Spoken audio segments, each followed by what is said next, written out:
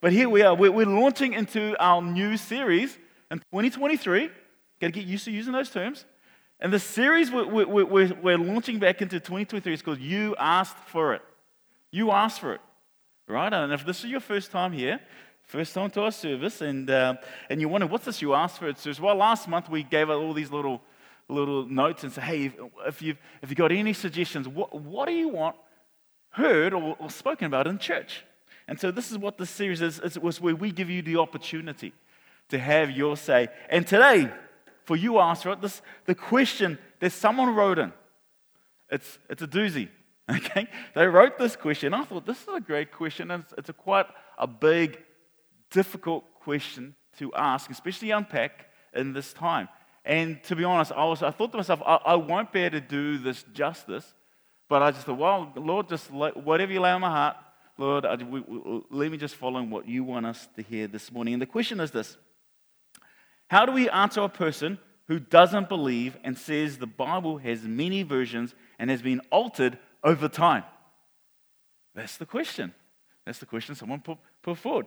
How do you answer a person who doesn't believe and says the Bible has many versions and has been altered over time?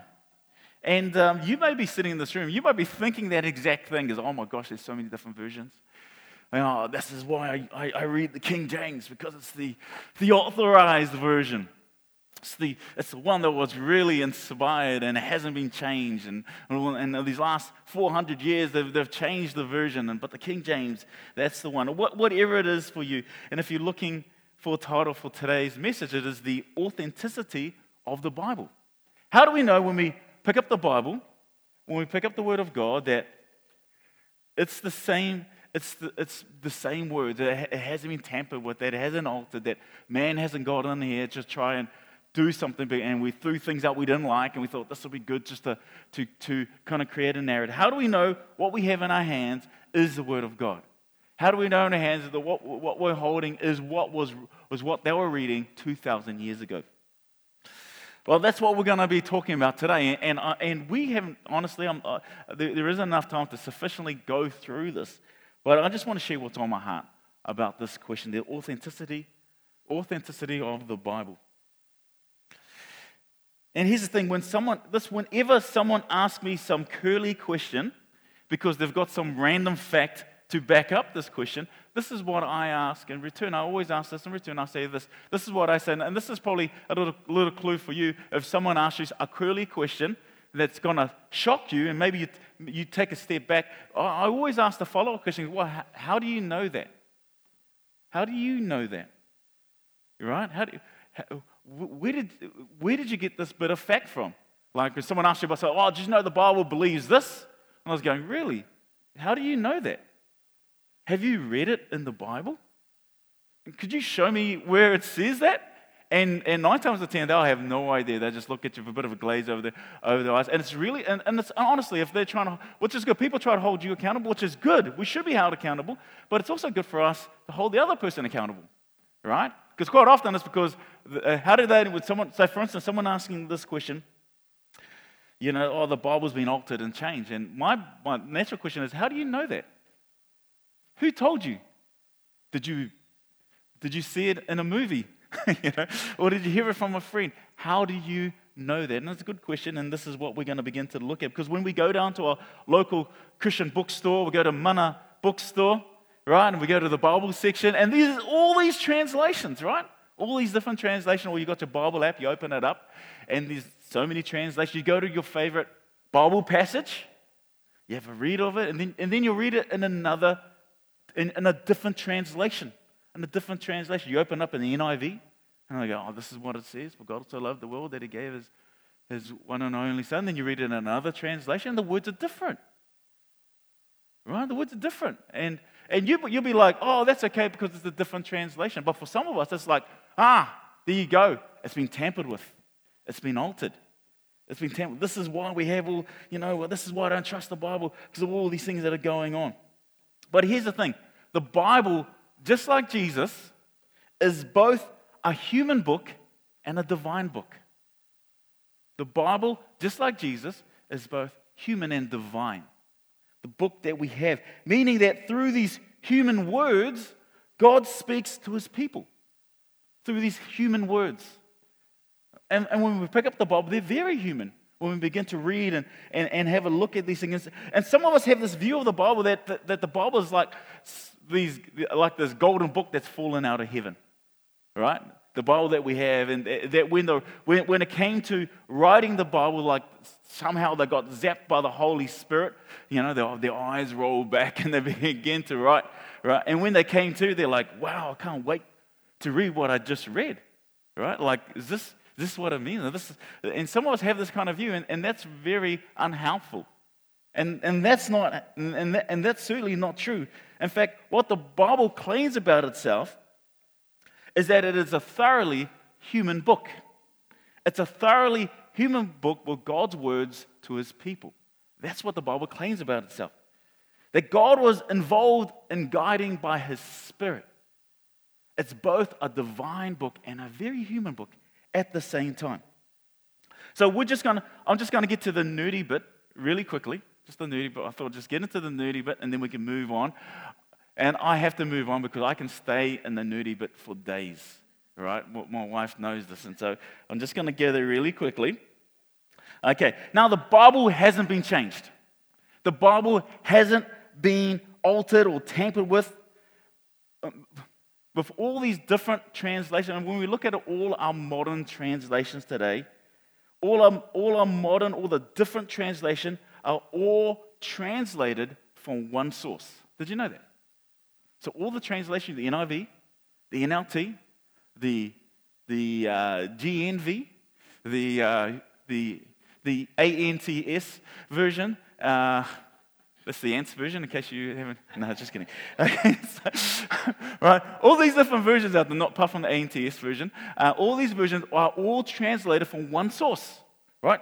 Both the Old Testament and the New Testament, all the translations are translated from one source. Now, for the Hebrew Bible, we call it the Old Testament. If you are a Jew, you don't call it the Old Testament, you just call it your Hebrew Bible. It's just that, right? So when it comes to the Hebrew Bible, let me show you a picture of a jewel of a manuscript called the Leningrad Codex. So take a look at this. This is the Leningrad Codex. This is one of the crown jewels of manuscripts, right? It is the oldest complete manuscript of the Hebrew Bible. The oldest complete, meaning all the pages are all together. It's the oldest complete manuscript that we have. It's not the oldest manuscript, right? It's the oldest complete, okay? And it's called the Leningrad Codex. And this dates back to 1008 AD. And so this is where all our Old Testament are translated out of, right? So this is the basis for all of our Old Testament translations out there. Now, people haven't changed the Bible. It's still the same translation that they're using. People haven't changed it. People haven't altered it. But you'll be sitting here and say, well, but that's still 1,000 years removed from the time of Jesus, right? Because 1008 AD, that's impressive. Don't get me wrong, but that's still 1,000 years removed from the time of Jesus. How do we know that even this Leningrad Codex is the same text that Jesus was reading when he opened up his Tanakh, the Torah, when he began to read? How do we know this is what he had? Well, this is where the Dead Sea Scrolls are so awesome. The Dead Sea Scrolls were discovered over 100 years ago, just about 100 years ago, honestly, and they're the oldest texts we have. In fact, here's the oldest of the biblical Dead Sea Scrolls, and so I'm going to the next slide. This is the Exodus scroll, and it dates 150 BC, right? This is from the Dead Sea Scrolls. It's the oldest text that we have, 150 BC. Right? So here's the thing: we can now do a bit of reverse engineering, right? If you like that, we can now compare these two texts from the Leningrad, which was about 1008 AD, to this Dead Sea Scroll, the Exodus scroll, dated 150 BC. There's a 1,000-year gap. And when you begin to compare the two, it's insane of how remarkably similar they are.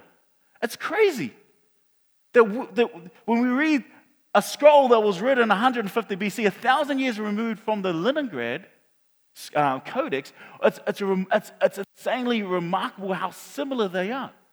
That we can totally trust what translation we have in our hands.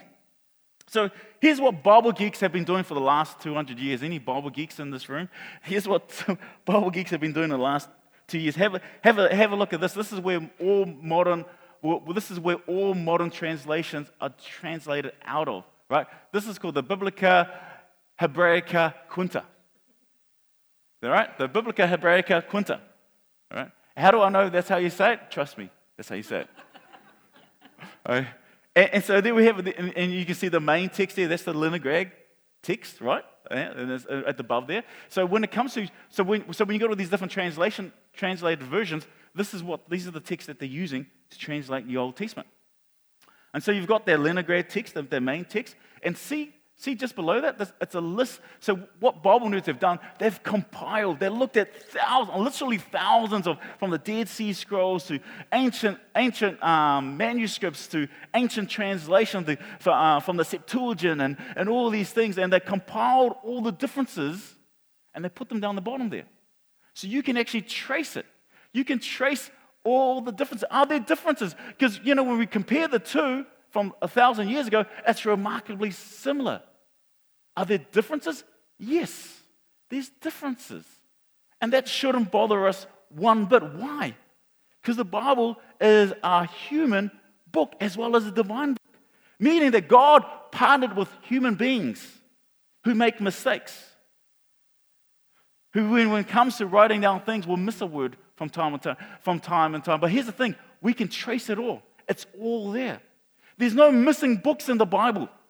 There's no manuscript that kind of fallen out of anything. We've got too much of the Bible. There is no literature like it. It is so unique in the world. It's unbelievably unique. There's nothing like our Bible.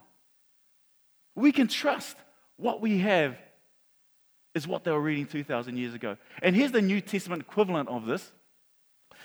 This is called the Nestle-Aland 27th edition, it's the same thing. And there you go, there's a list of all the variants, of all the manuscripts, of all the variants, of every single document that we found, it's right there.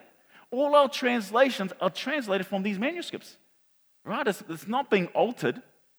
Man, just the other day I was writing this e-news, this letter to everyone in church about, hey, this is the year that was. Does anybody get that e-news that I sent with?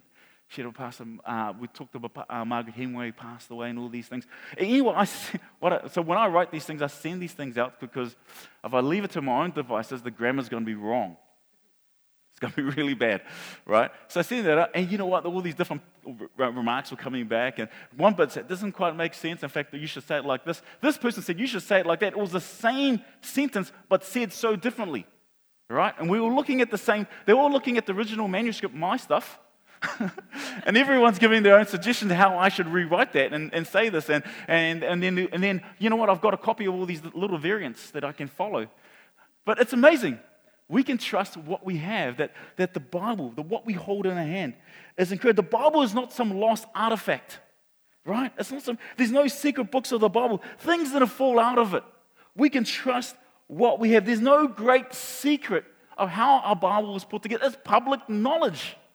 It is so public knowledge. Where people get caught up watching movies and think that's exactly how it is. It's kind of like watching, you ever heard of the movie called The Da Vinci Code? It's a fiction story that people believe that's fact. It's like watching Lord of the Rings and believing that's part of our ancient history, right? If you believe Da Vinci Code, that's what you believe about the Lord of the Rings. Do we believe all movies are true? It's crazy how this is public knowledge. There's no secret. You get even Wikipedia gets this right. Just look it up on Wikipedia. They get it right as well. The information out there is right out there. We have nearly 6,000 manuscript pieces of evidence for the New Testament alone. That's crazy. 6,000. In fact, take a look at this. Here's the oldest piece of the New Testament that exists. Take a look at this. This is from the Gospel of John. It's dated 125 AD. 125 AD. That's 40 years from the original. The original was written down, and so that's within someone's lifetime. It's crazy what we have. That the early Christians began to write this thing down because they valued it when they began to read this, the authority of Scripture. You know, has anybody got one of these things? Do you know what this is called? This is called a book. Did you know that? Did you know it has a spine? And see all these pages that are in there? Did you know that this is a Christian invention? That Christians so valued the text, they want to get as many of these pages put together in one place.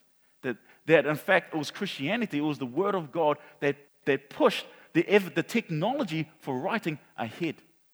This is a Christian invention. The fact we have a book, say thank you, Jesus. Thank you, Jesus, for our books that we have. Otherwise, we're getting out our scroll. Can everyone turn to the scroll? Hand out the scrolls. Let's go to, right, here we go. And this is it. Here we go. Can we trust the authenticity of our Bible translation? Absolutely. The Bible hasn't been tampered with. It hasn't been altered. People ask me all the time, what translation should I read? And here you go. Here's my advice to you. If you want to know what translation you should read, here's the advice. Listen carefully. Lean in and listen to my advice to you. The translation that you should be reading is the one that you are reading. Did you get that? The translation that you should be reading is the one that you're reading. The point is, just read the Bible. Just read it. Have many translations. Have many. Just get them together. Just read whatever version you have. Read it. You've got the King James. Read it. You've got the Message. Just read it. Just read the book. Just read it. It will change your life. Did you know that the Bible is the most illegal book in the world? Did you know this is the most? Some countries, having the Bible on your person can mean imprisonment. In some places, it means death. Did you know that the Bible is also the most stolen book in the world? Right? Gideon, who has Bibles in hotels and motels, report how many books, they proudly report how many of their books are stolen. It's the most stolen book. It's the most read book in the world. People have given their lives that we could have this book in our hands. This book is powerful. It's the Word of God. It's thoroughly a human book as well as a divine book. It's human. We can look at that God will partner with us, that He doesn't abandon us. He's like, they're going to not get it right, but it's okay. I'm here. I'll guide them along, and don't worry, we're going to have lots of pieces around, and things won't get missed. Come on, if you believe that there is a God and that God has partnered with humanity, then we can trust that God knew what He was doing. That what we hold in our hand is authentic, that we can trust what we have. That's the authenticity of the book, and I was just trying to be really brief on that. So I went way longer than I expected. But here's the thing. I really want to talk about the authority of the book. There's one thing, this is authentic. This is what they're reading, but what kind of authority does this book have over my life? Why should I hold this Bible as authoritative over my life? I mean, why was the book even written in the first place? So we're going to be just quickly have a look at the origins of the Bible. Why it was written in the first place. Okay, so pop quiz. Where is the first place in the Bible that describes the writing of the Bible? Right? You might love pop quiz. Where in the Bible, where is the first place in the Bible that describes the writing of the Bible? Right? And the answer is, of course, you all know this. Exodus chapter 17, right? Okay, no, that's okay. So here we have the Israelites. They've been through the leadership of Moses. God uses Moses, and he rescues his people out of slavery, out of Egypt, and they've gone through the Red Sea, and they're on their way to Mount Sinai, right? And this picks up the story in Exodus 17, verse 8 to 9. Here it is, and then verse 14. The Amalekites came and they attacked the Israelites at Rephidim. Moses said to Joshua, "Choose some of our men and go out to fight the Amalekites. Tomorrow I will stand on top of the hill with the staff of God in my hand." Because remember that some of you might be familiar with that story where there's Moses holding up the staff, and when the children of Israel were fighting, when Joshua was leading the army, this is the first time Joshua was mentioned, by the way, just another fact to throw in there. They're winning the battle because Moses is getting on, gets a bit tired, right? And two guys have to keep his hands lifted, and they won a great victory. Verse 14, then the Lord said to Moses, "Write this on a scroll as something to be remembered. Here it is. The origins of the Bible. The reason why it was written down. There's no mention of Moses, his eyes rolling back and starting writing. No. What he was doing a very human thing. He just sat down and began to write. He knew what he was writing. He just began to write it down. The first mention of the Bible being written, why did God want it written down? Why did he want it? So that they will remember. Remember how he saved his people. So the first mention of the Bible being written down is so that they can remember how he saved his people. Is this the first time God saved his people? No. It's the second time. The first time was when he saved them out of slavery, out of Egypt. Now, how did God want his people to remember that moment? Through a ritual meal called the Passover meal. They had to eat the memory of what God did for them. That was the first time, the Passover meal. God said to them, okay, for you to remember this and how I rescued you out of Egypt, eat this meal, the Passover meal. You have to eat to remember how I rescued you. The second time, God said, write it down. Write it down. Okay. Second pop quiz. Where's the second mention of writing in the Bible? Exodus 24. Exodus 24, verse 3 to 8. Let's read it. Okay, so now here they are there. They're at Mount Sinai. At Mount Sinai. God's about, and this is where we get the famous 10 Commandments. Okay. Verse 3. When Moses went and told the people all the Lord's words and laws, how many laws are there in the Bible? There's the initial 10. 613. 613. Anyway, carry on. 613. When Moses went and told the people all the laws, words, and laws, they responded with one voice, everything the Lord has said, we will do. We will do everything he said. Now, do the people do it? No, if you're familiar with your Bibles, they don't. They don't. Sounds familiar, sounds like us. Okay, verse 4. Moses then wrote down everything the Lord had said. This is the second mention. The second mention, right? But this time, why is the second reason why the Bible is being written? It's writing down the terms and conditions of this covenantal relationship. That God is entering in a covenant relationship with his people. And Moses begins to write this down, and God's inviting his people to live according to his wisdom, right? Why? So that they can be a light to the nations. That as they begin to trust in God and live according to God's way, to be this contrast community, that the other nations will look at them and goes, wow, they can begin to see God in Israel. Wow, this is this covenant relation. And Moses begins to write down the terms of this covenant, right? He got up early the next morning and built an altar at the foot of the mountain, and he set up the 12 stone pillars representing the 12 tribes of Israel. 12 tribes of Israel. Verse 5. Then he sent young Israelite men, and they offered burnt offerings and sacrificed young bulls as fellowship offerings to the Lord. It's incredible when you get into all that, to that system. Verse 6, Moses took half of the blood and he put it in bowls. The other half he splashed against the altar. Then he took the book of the covenant, all right? Knows what he's just written, right? And what's the covenant? It's the Torah, it's the laws, right? It's the terms that they agreed to. And he read it to the people. They responded, we will do everything the Lord has said, all right? We will obey. This is what they said. Verse 8, Moses then took the blood, sprinkled it on the people. And you'll be thinking, ooh, that's gross. That's okay, we've got some bowls of blood we're going to be bringing out soon. And here's the thing. This is the only time in the Bible where blood is applied to the people. The only time. It's never applied to the people ever again. Just this one time. Right? And there's another time where blood's applied, and that was to Aaron, went onto his earlobe and to his thumb when he entered into this role. Those are the only times blood is actually applied, but it's never applied to people after that. The only time. And he said, this is the blood of the covenant the Lord has made with you in accordance with these words. Right? So why did the Bible come into existence? Exodus 17, to tell the story of how God had rescued and formed a people. looking at my font and I realized my font is not what I expected. Exodus 24, right? To invite those people into a covenant relationship with God.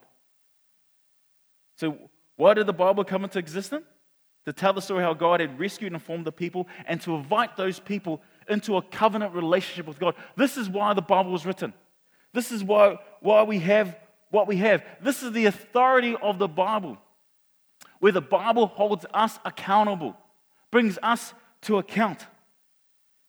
See, it's not some rules, it's not a rule book. And this is where we think of the golden tablets falling out of heaven, right? That it's like these rules. It's not that at all. It's not some rules what you should and should not do. If you do these things, you're going to go to the good place. If you don't, you're going to go to the bad place. It's about a relationship. It's about walking in a relationship with God. God said, will you trust me? Begin to walk with me. Enter into this relationship with me. And when you live in this way, you will be blessed. Do you trust me? This is what it is. And so fast forward to Jesus, and here's the thing. When Jesus arrives, he so cared about his Bible, the Bible. And when we talk about the Bible, we're talking about the Old Testament. He so cared about it, and he constantly was quoting from it. He constantly referred to it as a source of divine speech and authority. And when we think about Jesus, for many of us, we're like, you know what, I love reading the New Testament, but this Old Testament stuff I don't really get. I'll stick to the New Testament. But hey, we can't just take part of Jesus. We've got to take all of Jesus. And Jesus held the Old Testament as part of what he said. And I love what he says. He came and he began to announce how the kingdom of God is here. That God's reign and rule has arrived to rescue his goodwill from what we have done to this place. How does he do it? He does it by beginning a movement of disciples that culminates with this night before Jesus is betrayed, the Last Supper. Matthew 26, verse 26, this, while they were eating, Jesus took bread, and when he had given thanks, he broke it and he gave it to his disciples, saying, take and eat it, this is my body. Then he took a cup, and when he had given thanks, he gave it to them, saying, drink from it, all of you. This is my blood of the covenant. Does this sound familiar to you? He's quoting from Exodus. We've just read it. Jesus is quoting from Exodus. Jesus sees himself as bringing in a new covenant people. Jesus ties what he is doing as forming a people that will bring a light to the nations. And he's inviting you to be part of this new covenant people. Now, what happened in Mount Sinai? Because Jesus is reading himself as he's the new Moses. What happened in Mount Sinai? They began to write down this covenant. Now, did Jesus ever write anything? Did he ever write anything down? What did Jesus give us to remember? He gave us a meal. We call it communion. He gave it to us so that we remember, that we eat the memory of what he did for us on the cross. That God so loved the world that he stepped into his creation and he became a human being in the fullness of Jesus, and on the cross he died for your sins so that you may be free and begin to step into the new way of living. So Jesus gives us this meal to eat, the memory of what he did for us.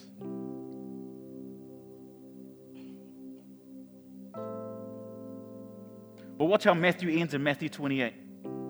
Then Jesus came to them and said, all authority, there's the word authority, all authority in heaven and earth has been given to me. So why do we accept Scripture as a source of God's authority and guidance over our life? Do we give our allegiance to a book? No, we give our allegiance to Jesus. So what we mean when we say the Bible is authoritative is that Jesus has authority over me. And that authority is expressed to me through the Scriptures. Because did Jesus ever write anything? He didn't. But what he did do, this is what he says, therefore go and make disciples of all nations, I'm forming a covenant of people here, baptizing them in the name of the Father, Son, and Holy Spirit, and teaching them to obey everything I have commanded. Jesus, what does he do? He forms a covenant of people, then he deputized apostles to pass on his teachings. And so when we pick up the Bible,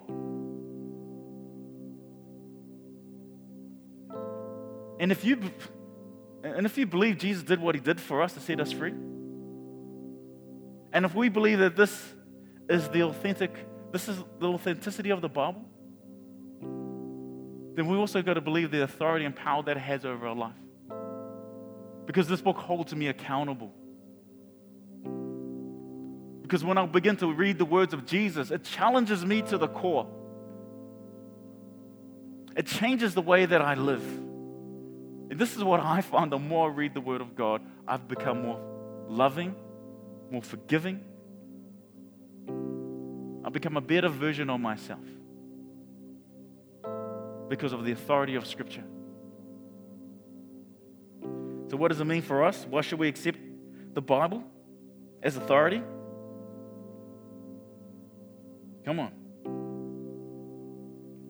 We're just going to end with this story of why.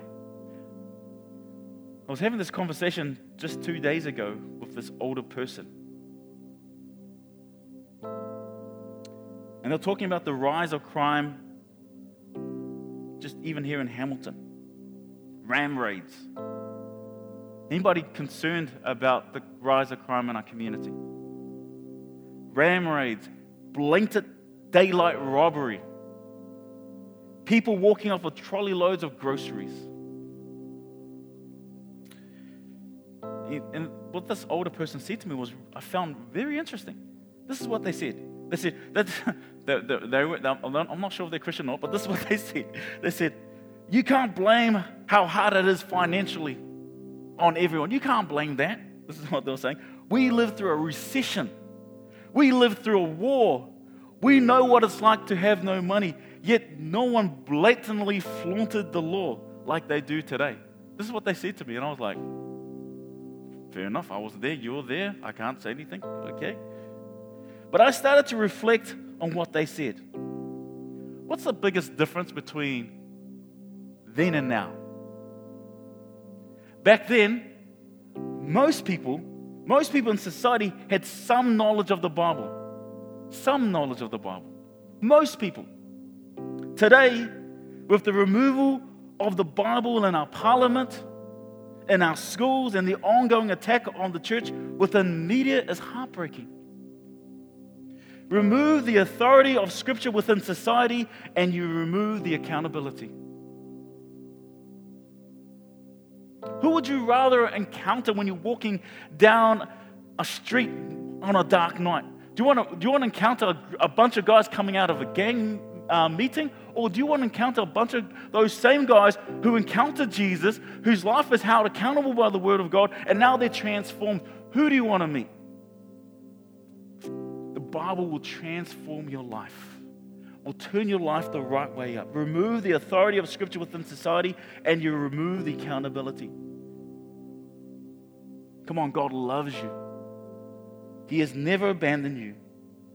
Will you allow Him to guide you in being the best version of yourself?